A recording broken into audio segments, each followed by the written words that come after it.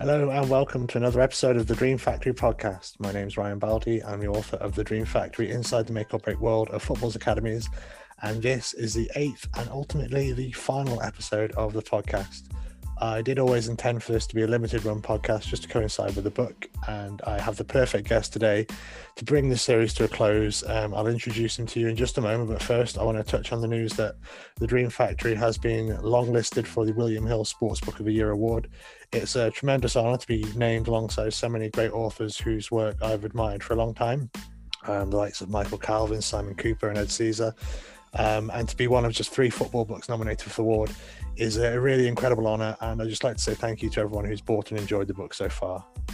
My guest this week is Alf Galustian. He is a vastly experienced coach of more than 40 years and the co-founder of the innovative and influential Coerver program. Alf has worked all over the globe in his career alongside some of the most high-profile names in the game, not least Arsene Wenger with Arsenal, and he's worked with Juventus and many others. He touches on all of that in the podcast, and he discusses the importance of 1v1 training and equipping young footballers with skill sets to be able to solve problems on the field themselves. It's a really fascinating chat with one of the most experienced and, as I say, influential youth coaches in the game. So without further ado, here's Alf Galustian.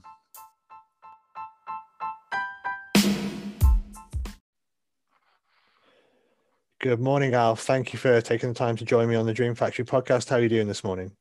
Ryan, it's my pleasure. I read your book, Dream Factory. It's excellent. Oh, thank you very much. Before we get into your history with Coerver and everything you've done in the last couple of decades in football and all the widespread influence you've had in the game, could we begin by talking about your own background in football and your route into coaching? Yeah, Ryan. Well, it's interesting because I did a podcast last week with Arsene Wenger, and the interviewer asked both of us that. And we both independently came up with the same answer, was that it was a love of playing. And one day, for whatever reason, you stop playing. And it's a natural extension if you love the game, because, you know, that's what it is. And so it was that as a 7-year-old, that feeling. And, you know, of course, so playing... The love of playing then leads to coaching. So that was kind of my route into coaching. I suppose my background was, I did pretty well as a schoolboy player. I got recruited by a school called Millfield. It's a sports school. And I think it was one of the first specialist sports schools, Ryan. And it went around the country recruiting so-called sports people, that different sports, all sports. Anyway, at 13, I was recruited by this school and went, and yeah, it was interesting because I was 13 or 14, I was playing with 17-year-olds. So to all the coaches listening, that is one way to advance, but there are dangers. And so what happened basically was at 16, my mother died, and my father was living in Wimbledon. He wanted me home. So I came home, joined Wimbledon.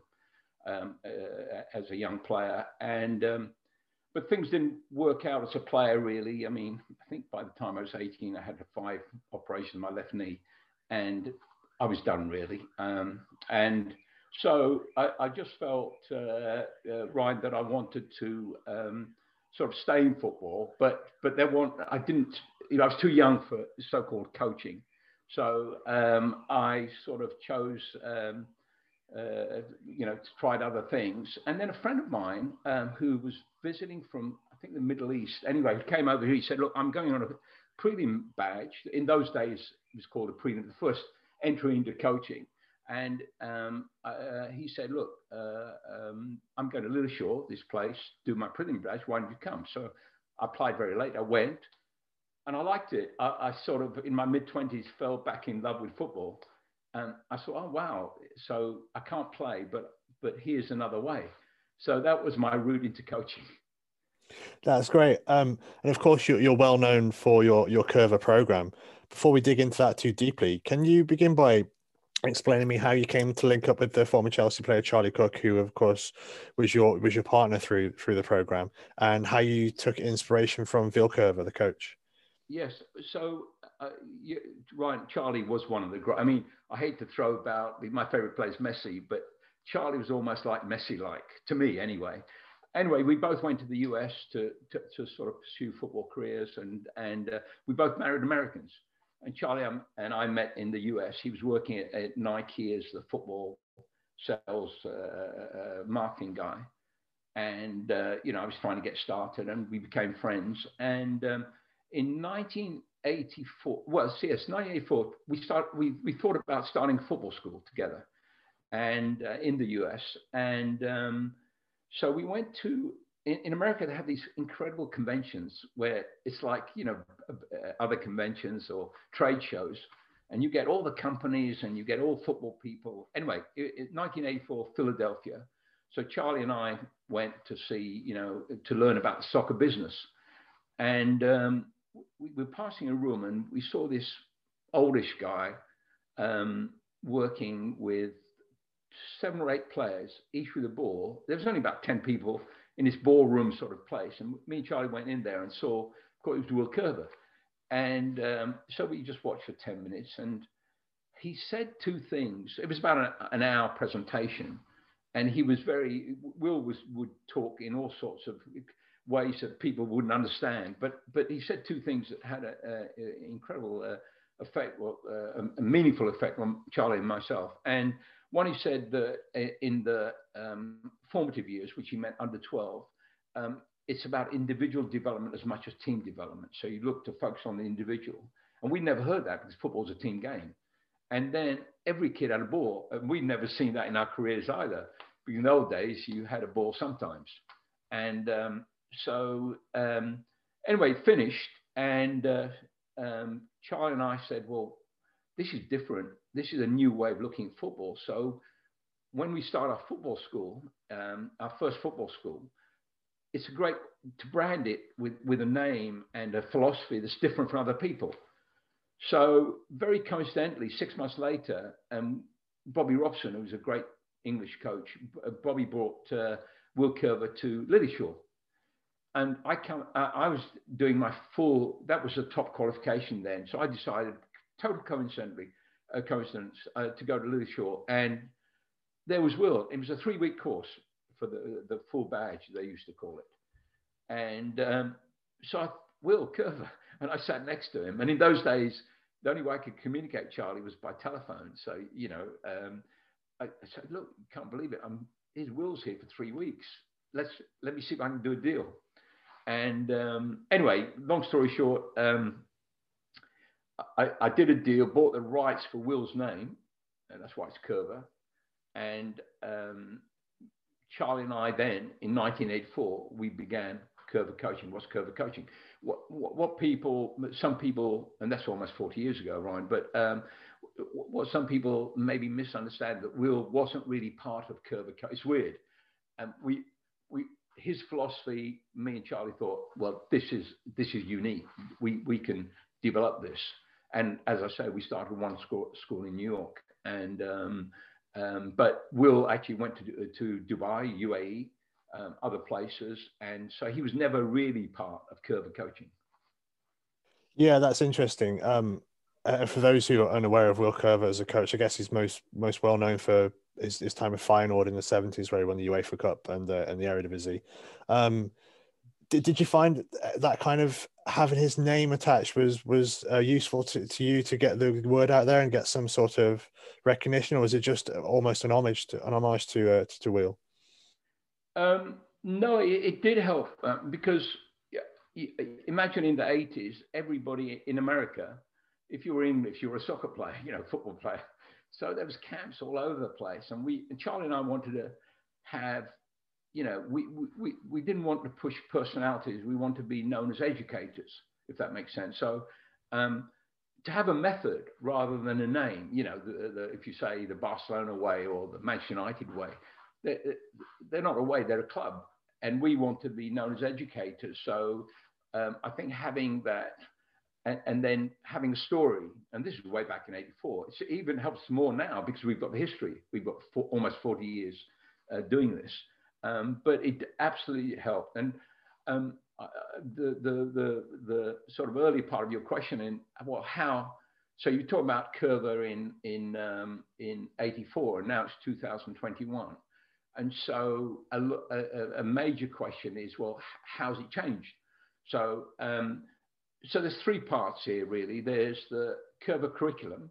So a curriculum is drills and games, basically, and the what you do, right? And in these almost 40 years, Charlie and I have developed a curriculum, a huge library of drills and games.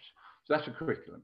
So when we started, there was very few, and now there's, I can't give you an exact number, but and then we built structures, something called the Coerver Coaching Pyramid of Player Development, which is a structure where it's like a filing cabinet. Well, these drills and games are filed. So, for example, your ball mastery, receiving and passing, 1v1, speed with the ball, speed without the ball, finishing, small group play. So it's kind of like a pyramid structure. And so in '84, we hardly had anything in it. And in '96, we created this pyramid and we kept stocking it, like a filing cabinet of drills and games. So that was the curriculum. The Coerver method, when we started with Will, if you imagine, so method is how you teach. And so when we first started with Will, and this is he was a great, a genius, I think, and a great man, but basically he operated his drills and games into two parts. One was called repetition, just repeating things. And another was called limited pressure, where the defender never tackled. Now, that was '84, but Charlie and I, especially having played and being in the game, thought, well, wait a second, you've got to get a full pressure. Sometimes the defender's got to tackle. And so in a very short summary of how it's changed to now is that the Coerver method has evolved to what this great Swedish psychologist called planned deliberate practice of increasing difficulty, which must be opponent pressure. And what we did was took Will's focus on the individual development of young players to their effective use of the skill in a team game, because it's a team game. So connecting that isolated practice to a team game. So that's another way the method changed. I suppose the business, when I think about it, we started with one school in New York, and now we're in 42 different countries. For example, our program in Japan, we have 156 schools in Japan. In 25 years, and I spent almost 25 years on and off in Japan, we've developed 400 full-time coaches. Over 20 players who've gone through the Coerver program have appeared in the Japanese national team, men and women. And almost 100 kids have gone into the J League, the Pro League. So you've got the curriculum, how that's developed, the method, how that's developed, and the business, how that's developed. Yeah, it's been a real interesting, just looking back through your story and of the Coerver journey, of how it grew and spread, and your influence as well infiltrated elite clubs essentially in their own youth policies. You've worked with a lot of professional teams. Could you just talk me through some of the clubs you've worked with and how, perhaps if at all, you have to adapt your methods and your program when going into those environments? Yeah, so over 40 years, Ryan, I might be off a little bit, but I don't think a lot. 17 national federations, including the French, the Brazilian, the Japanese, Australian, the English. So as a coach's instructor, content advisor, really. And I think over 50 pro clubs, which from Arsenal to Newcastle to Juventus to AC Milan, to Bayern Munich, again, as a coach's instructor. So, what was, and this is a question to Arsene and myself about how we've learned, because Arsene's worked in many places too. So what is the impact of these cultures on us as teachers, for example? And I think one thing when I started going to all these countries was that to appreciate the huge cultural influences on how you teach, what you teach. And if I can give you some examples. So for example, in Italy, when I started working in Italy, the vibe I got immediately was that defending was an art for them. You know, I'm an attacking coach. I believe in attacking philosophies, etc., etc. But having said that, of course, defending is crucial to the team game. But the Italians had almost taken that to an art, and every coach, when you'd speak with them, that was their foundation. Whereas mine was ball mastery and 1v1 attacking. Theirs was, well, how do you defend? And we'd start that at 8, 9, 10 years old. But when I worked in Spain, it was to do with possession and more to do with, you know, so in possession, you've got two types of possession. The way the Italians play, because they play possession too, is to stop the other team shooting. So in Spain, it was to create goal chances, much more looking for the forward ball quicker. So the ratio between combinations and the killer pass, the forward pass, was much less in Spain than it was in Italy. And so what I learned in Spain was that the fans, the players, the parents, the coaches appreciated possession skills, receiving and passing, especially in 1v1. So again, it was a cultural but I have to say, because Spain was heavily influenced by Rinus Michels and Johan Cruyff, and of course Will worked with both of them, and Cruyff especially was somebody that I thought was like, you know, for me, the ideal visionary. And so Cruyff had a huge effect on, I think, Spanish football. And then when I went to Brazil, I was invited by Carlos Alberto Pereira, and Carlos was the technical director of Brazil. And he was trying to encourage more ex-professionals to get their license. And in that time in Brazil, it was difficult because they had to go to the university degrees. And some of these guys, you can imagine, weren't academics. So I went on a tour of Brazil, mainly with ex-professionals, Zico, Roberto Rivellina, which were my heroes. So it was a pleasure for me to do that. But trying to encourage other pros to come in and learn coaching. And he said something which influenced me greatly in how I teach and what I think about teaching, was that he said, in Brazil, we have a conveyor belt of talent. And I always remember that. But he said, talent isn't enough. And it kind of like stopped me in my tracks. I thought, he's absolutely right. They produce thousands of talented players. If you go to a pro club, you're talented. It's not enough. There's something else. And it got me thinking about what is that else? You know, so it hugely influenced me. In Germany, mainly when Jürgen Klinsmann was coach of Bayern Munich, so I went there as coach's educator. But in Germany, I learned this incredible discipline, you know, timekeeping, the hard work element. And when Carlos was saying there's something else, that I saw that little ingredient in Germany, that's something else, you know, in discipline, hard work, ethic, etc. And finally, Japan. So I've just picked 5, 6 countries. Japan has had probably the most influence on me because their attention to detail. So I said, for example, if you look at the Coerver 1v1 program, we have 77 1v1s. In Europe, people will learn 3 or 4 of them. That's enough. In Japan, they want to know all 77, exactly how they're done, in what order they're done, what's the name of it.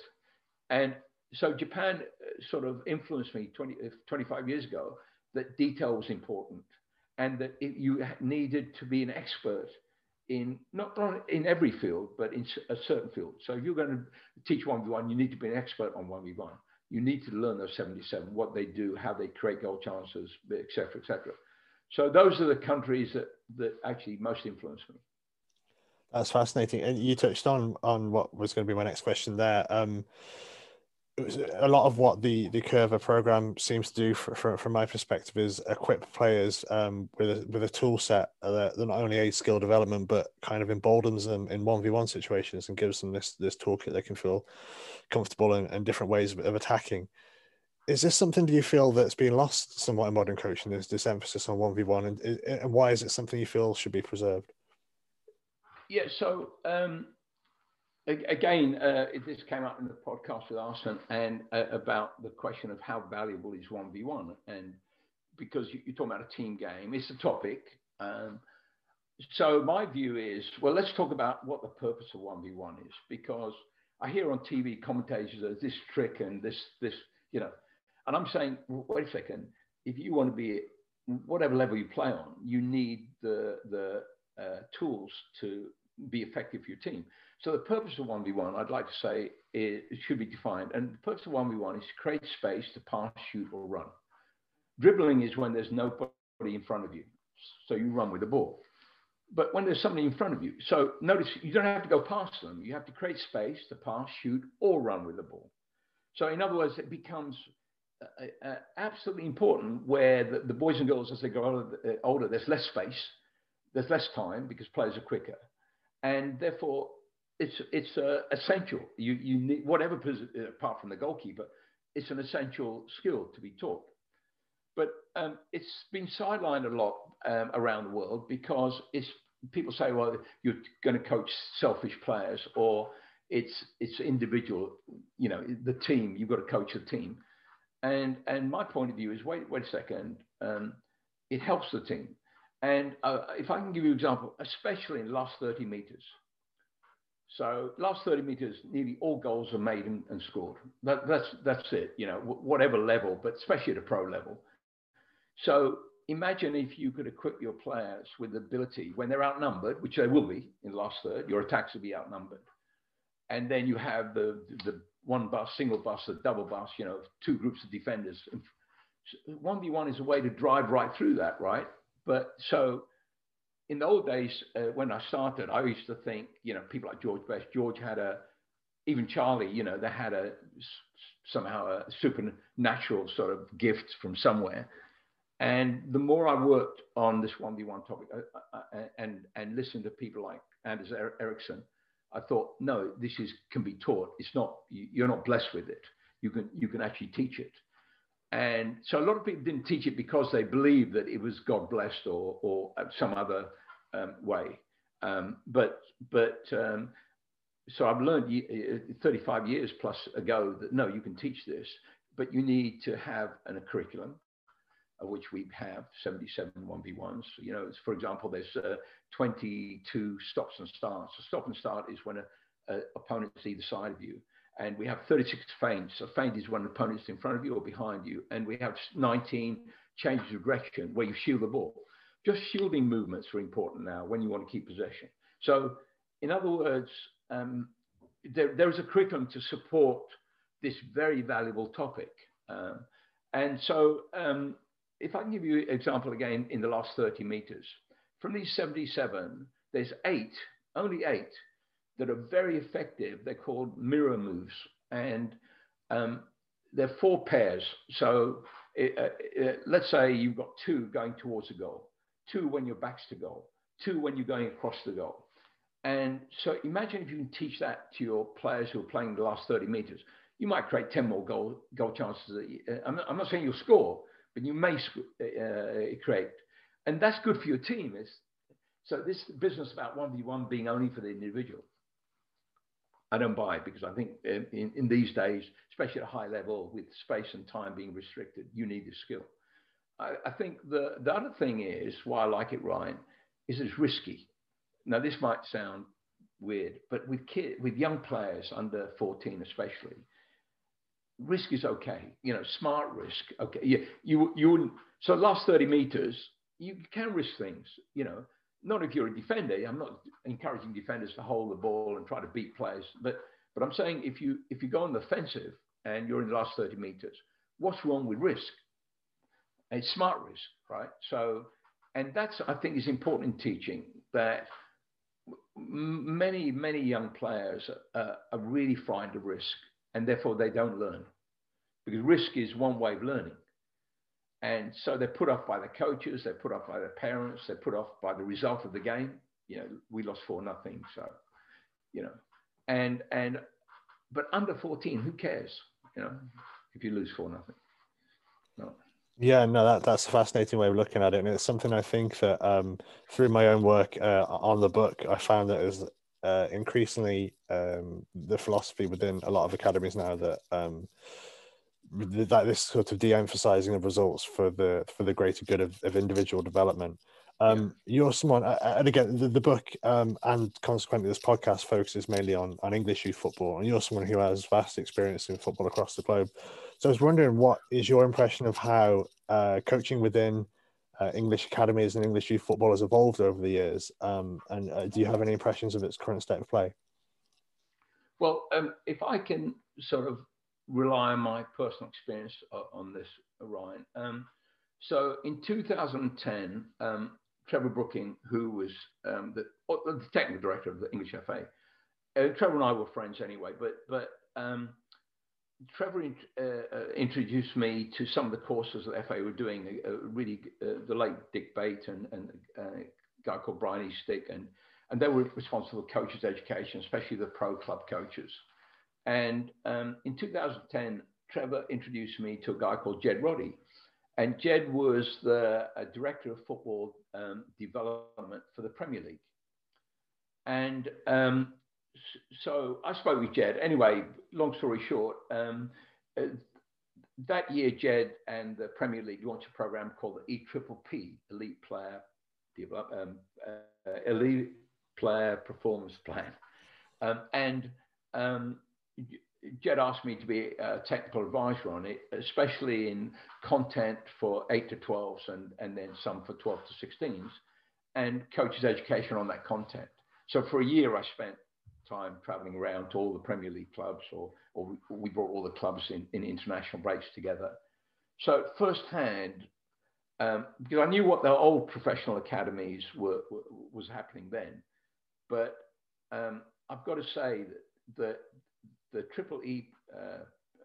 EPPP program brought in large amounts of money, required the academies to invest, or the clubs to invest in their academies. Therefore, you got more better facilities, more professional coaches, better coaching. So there was an immediate upgrade. And during that time, Trevor also brought in Gareth Southgate, and Gareth came on some of the things I did too. And so fast forward to, you see what the England team under Gareth Southgate is. I mean, I think he's the best English coach we've had, probably since Terry Venables, and so, Bobby Robson, and so this idea that you had to invest in youth development, and that had to be, all the facilities were upgraded. Even that, playing on great pitches and having expert advice, sports scientists, having everything videoed, analysis, etc. Just the psychological input, the health benefits that players, the advice that players could get. So I think that this EPPP actually upgraded everything in the English football elite level, and a lot of credit to Trevor and Jed for this. So and you can see the players they've produced. I mean, look at the young players being produced now. I've got to say too, one of the interesting things, when I went around the country, I think I went to 18 of the 22 clubs, or they attended these courses, and nearly every one of the clubs had a Coerver video or a Coerver tape, or talk to me about Coerver. So in a small way, I'm glad that we actually contributed to this idea of upgrading individual skills. Yeah, absolutely. And then just kind of looking into our crystal ball and into the future of what is in place for youth development and youth coaching. Are there any developments you'd like to see, and any, in an ideal world, any things you'd like to see happen? Well, I think in grassroots, more money, more investment for facilities, especially Astro. I remember in Japan when we started in 1993, Japan is 80% volcanic, so there's no grass fields. And so they've built a lot of Astro, especially for futsal size, 40 by 20 meters. And, the beauty of Astro is you can play all day long for 365 days. and beautiful, always, and maintains in 15 years probably before any real maintenance has to be done. So one more investment into grassroots. I think from what I've seen, and I'm not an expert, but from the Coerver program, the coaches probably would need more bespoke not education, on how to work with the players and the parents too. That's another. I think another thing in grassroots, which is really difficult, and I know from my own grandson's experience, is referees. They can't get referees. And I saw a very good, I think it was in the Times today, a very good article about this problem. And so, we need to maybe, even the pro game, I think, need to sort of recruit maybe ex-players. I think ex-players, if you sort of got them to get involved in refereeing, and it's a way of keeping in the game. I think at the top end, youth development end as well, it'd be useful to have referees go on coaching courses. Like we do the Coerver coaching courses. We have a Diploma 1, Diploma 2. I think it's useful for a referee to go and understand how the game's taught and what the teacher tells the pupil and that perspective. But if they've been an ex-player too, is they bring their perspective of the game. So it'd be great to recruit more ex-players. I think in the pro game, certainly since the 2010 EPPP, everything's got better. So what can be improved? Maybe the mental side of the game, psychologists, because I know from experience from clubs that I've been sort of had longer relationships with, at Arsenal with Liam Brady and at Newcastle with Joe Joyce in England. It would help to have psychologists, because a lot of the players have off-field issues, and they're not non-football issues. And many clubs do have that, but a lot of times the academy manager has to deal with these off-field issues, and then that's very difficult for them, because they have so many compliance issues. They've got their staff, and then this issue, which is a very difficult issue, because the boys are when they go outside the academy, they're with their parents, and if it's a dysfunctional family, or it's very difficult for the academy manager then to deal with that. So I think specialists, maybe psychologists, and I suppose there's an interesting thing coming up, Ryan. So Bayern Munich are going to experiment. Now, whether they're going to do this, but they've said they're going to do this. So in 3 years, they're going to phase out under 12s from Bayern, and they're going to pick 3 partner clubs within, I think, 45 minutes or an hour away from the Bayern Munich training ground, which is just outside Munich. And these are going to be their partner clubs. So the boys are going to stay from up to 12.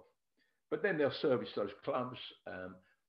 Sometimes they'll bring the boys in, but basically the boys will stay there, play with their friends and etc. until they're 12. Now, whether other clubs follow this, I'd like to see if it works, because in some ways it makes sense to me that because of the conversion rate into the pro game, it's so, in your book, you describe it very well, but less than 1% of 9-year-olds. So I'm thinking, and I don't have an answer, how do you improve these conversion rates at pro clubs? Because if you've got the 1%, you've got 99% dissatisfied or not fulfilling what they thought they'd fulfill, and all the problems that come with that. So I'm really interested to see if the Bayern experiment, or let me call it that, and let's see if they do it, to phase out under 12s, and then, but service them. So they're going to service these clubs, their partner clubs. And in a way, in Coerver, that's one of the things in our business that we do all over the world, is we have this thing called a partner club.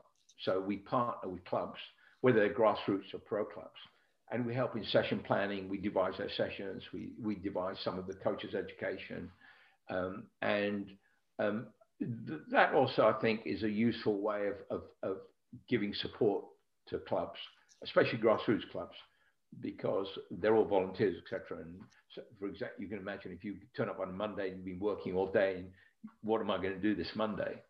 So Coerver steps in and says, look, this is your session plan for this Monday. That's great. It's a fascinating insight, and that is a really interesting development over there with Bayern. It's going to be worth keeping an eye on, because I think it's a question a lot of clubs are asking themselves. A lot of people from outside of the game are wondering about. So yeah, it's going to be a really interesting thing to keep an eye on. Lastly, Alf, for any of our listeners who would like to learn more about you or about Coerver, is there any way you'd like to direct them? Yes. So the tag is at Coerver Alf. So it's my ALF after Coerver, and also at Coerver Coaching. So those two tags will send them to sites and Twitter and social media and etc. So if they want to know more, it'll be our pleasure to help. Brilliant. Thank you so much for taking the time to join me today. I really do appreciate it. Thanks, Ryan. Brilliant. Take care. Bye-bye. Take care, buddy.